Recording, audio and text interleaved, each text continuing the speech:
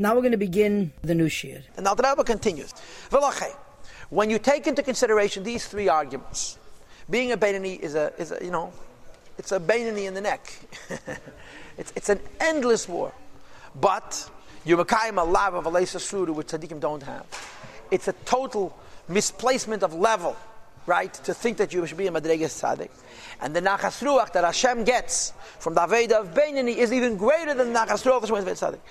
And therefore, al yipa leivadam alav. A person should not allow his heart to fall on him. He should not allow his heart to be bittered at all. Gamam yikain kol yamav. Even if this is how he's going to live his whole life, in this battle.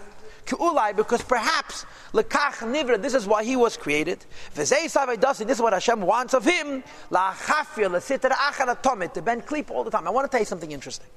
There were two Hasidim. One was actually much younger, and the other was much older. Rabbi Hillel Paracher and Rabbi Ezel Hamler. Rabbi Ezel Hamler was the Malten Rebbe's Chassid from what they used to call the Mittel Chassid. Malten Rebbe was a Rebbe for a long time. So we had older Chassidim, middle Chassidim, and younger Chassidim. The oldest Chassidim were, godly people almost. They were almost unbelievable. The youngest in the Alter Rebbe were also the Alter Rebbe's Chassidim, but they were people. Rabbi Ezel was from the Mittel Chassidim with the Alter Rebbe. He was a Goan. He used to make a Siyum on Shas every year. He was a Gavaldik. Friedrich Rebbe calls him Harava, Goan, or Amiti, Isha Ashkeles. Isha Ashkeles means Ish Asher Kol Boy. But the Isaac Hamler was not a tzaddik. He was a Beinoni until the day he passed away. He lived a long time. Could be he lived past 90. He passed away in Tafresh Yud Zayin. This is about 9 years before the Tzemach Tzedek, and he was probably 15 years older than the Tzemach Tzedek, maybe more. So he probably lived close to 90. I don't know, but he lived a very long life. Abaisel. And the Alter Rebbe once said to him, "Come with me to the mikveh, and I'll lift you up to Madreges Tzaddik. I'll lift you up." So Rabbi Ezel says, I want to work myself. Later in life, he regretted it. He regretted how come he didn't take on the Alter Rebbe's proposal. And as an old man, he was still a Beinoni.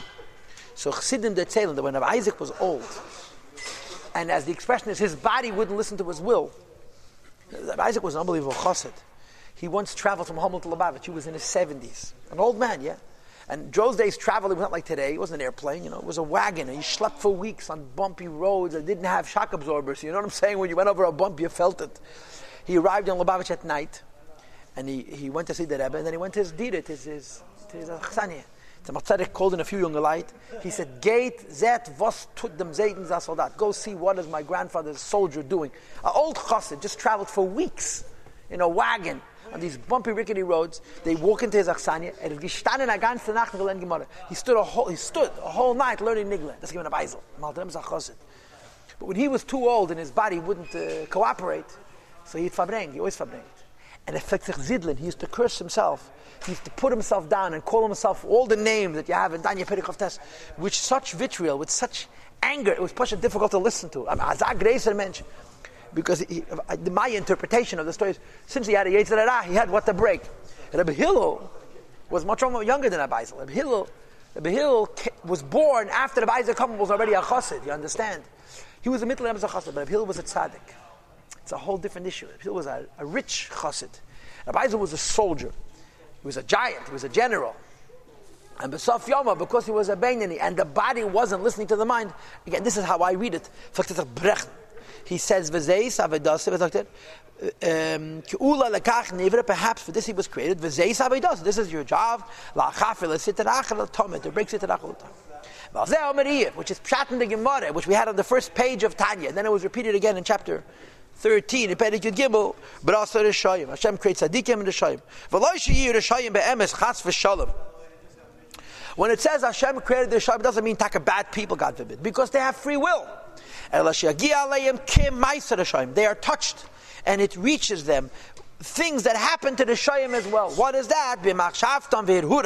In their thought, and in their hir also means thought. Levad alone, bad thoughts pop into their heads. If they would perpetuate those bad thoughts, they'd be a Russia. But they're not Rishayim because they're going to constantly fight to clear their minds from these bad thoughts. To bend the klipa, they'll never be able to conquer and defeat the klipa altogether, which we would call is hapche. This is only done through tzaddikim. You follow? Zog the Alter Rebbe, I want you to know, you should never view a Beinoni as an unfinished tzaddik. A tzaddik is a finished tzaddik. Yeah, tzaddik v'rali is a finished tzaddik v'rali. A benini is a finished benini. Because ushnei mini nachas ruach lefanav yisbarach l'mayla. Two distinct types of pleasures exist on high by the Eibishter. Aleph, number one. Breaking klipa altogether. Ve'ishapcha, and transforming from bitterness to sweetness, and mechashechel and a hate of darkness to light. This is a madrig of tzaddik, and you're not a tzaddik. V'hashenis, and the second type is kadis kafia seterachar. One bends klipa, that it's be'eda, betokfo, ugvorasa, it's still in all of its might and all of its power. Umakbiya atzma kanesha, and it creates this artificial pretense, like I explained to you yesterday, Shir. The klipa is nothing. It's nothing except for a power of suggestion. Klipa comes along and says, look what a taiva I am, what a desire, what a temptation. And you say, wow, unbelievable, how could I not partake? The klipa is not real. The only reality of the klipa is the power of suggestion. If you believe it, you created the reality of the klipa. If you don't believe it, you discover that it's nothing.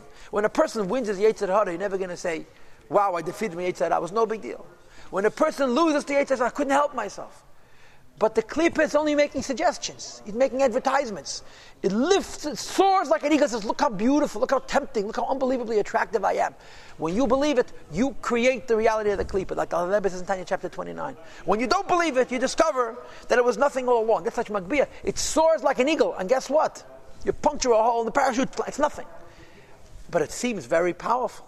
Klipa is a tremendous power of suggestion. You're inclined to think, wow, this is unbelievably difficult for me to overcome. You know, it's like, they said, it's kikaira, it's kahar, like a mountain or like a huge beam, rather than being a kissim, a spindle, a toothpick, and a molehill, a little tiny. When you lose to the Yetzer Hara, you think it's a huge deal. You know what Amenda Futafas used to say about a guy who goes to sleep, and a fly is flying around his nose. You've had that experience. Shabbos afternoon, or here it is. For half an hour you lay in bed and the fly drives you absolutely insane. So you forget it, you get up. No one ever says, oh, there was a fly, it didn't let me sleep. It's always, I wasn't interested in sleeping. I'm not tired anyway. Why? A fly. You're going to say a fly got you out of bed? Do me a favor. You understand? Klipa is makbiyah. It creates an artificial sense of largesse, of being gigantic. And Hashem makes the klipa vanish. How? Through the fight of the Beinani.